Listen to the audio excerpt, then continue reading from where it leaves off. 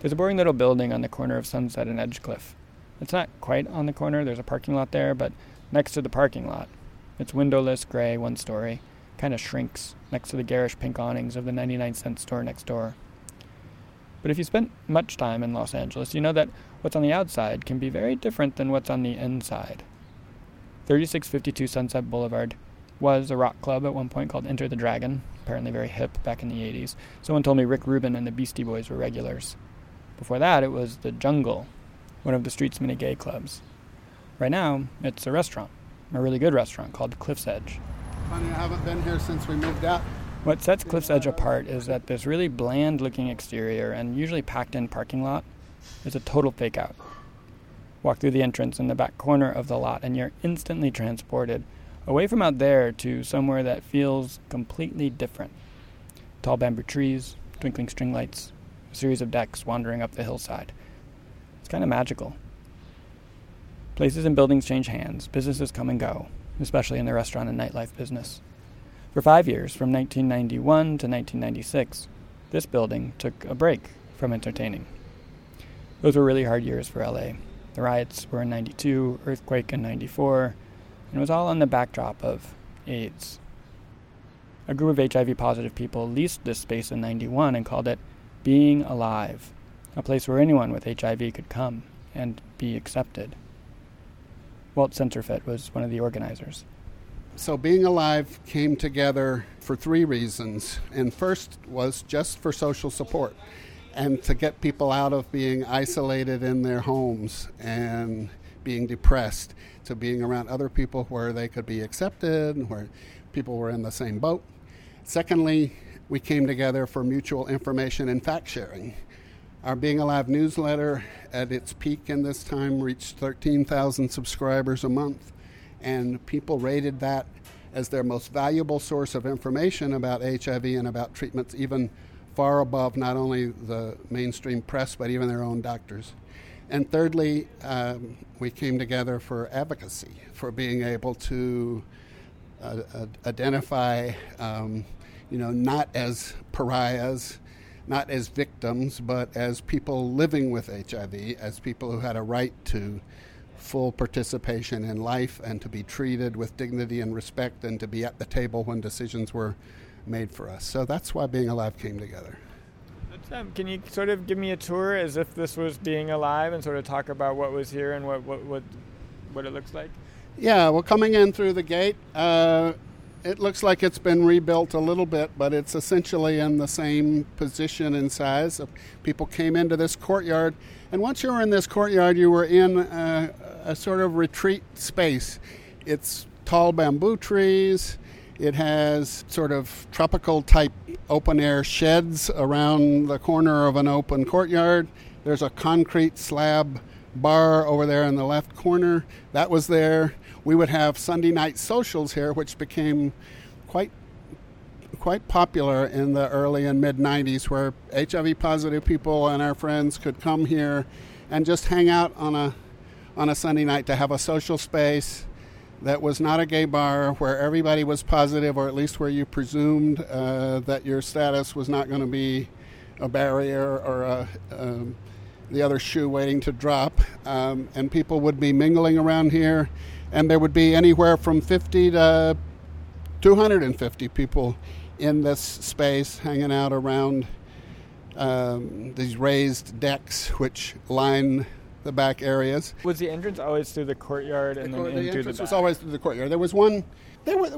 Frankly, some of our people, particularly who had been in this area historically, were a little afraid that there would be bias and in physical harassment even of people, not only for being gay, but for being known as being HIV positive and could be somewhat unsafe. So people felt an added measure of safety by the fact that we had the exterior parking lot and then the gate and then this office and this reception area that we're looking out over through big windows onto the courtyard. So we had a sense of, if you come this far in, you're kind of coming into our space rather than us being vulnerable right up against the street. People still had the kind of hysteria that maybe in later days were associated more recently with Ebola or something, where that it was a fear and an unknown, a contagion. And many people, I heard many stories in this very room of people whose families had rejected them, even as they were getting sick, whose families would not let them come home, or whose families at the tail end would come and see them in the hospital, or particularly if there was any possessions to be claimed, would come claim them, but would not let their lovers or their partners or their friends into their hotel rooms or into their memorial services when that happened. People felt incredibly isolated and stigmatized, and many often were rejected by their families. Many were rejected by their faith communities, maybe were rejected by their profession or their workplace. Even if they weren't physically kicked out, they were made to feel like pariahs.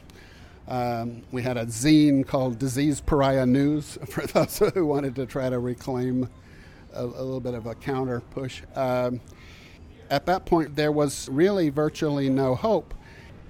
So given that climate and given just how people were feeling the isolation and perhaps even endangerment, what was it like for people to walk through this gate and come into this courtyard?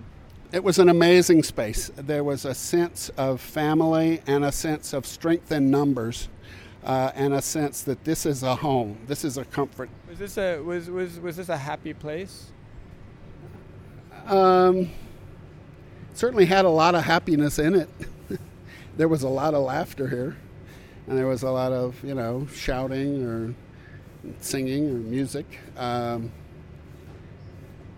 Overall, to say it's a happy place, I think probably wouldn't capture the whole reality, because we were always like, it's like with my partner Jorge, who came to being alive right within his first month of being in LA, and who died here, and we had his memorial service here, and he helped he translated newsletter articles into Spanish, and we had a article on him in the newsletter called From the Yucatan to Being Alive. We had tremendously rich and loving and happy times together, but it was always under the cloud that death was going to part us rather sooner than later. So people say, "Are you happy?" And I said, "Yeah, I wouldn't trade it for anything. I wouldn't have not done it if I'd have known what was going to happen." But yeah, I choke up. I hear when I'm thinking about people, thinking about what to tell you, how much to share, or how much would even people would understand. But also it brings up those feelings in me. So it's kind of heavy as well as meaningful. Yeah.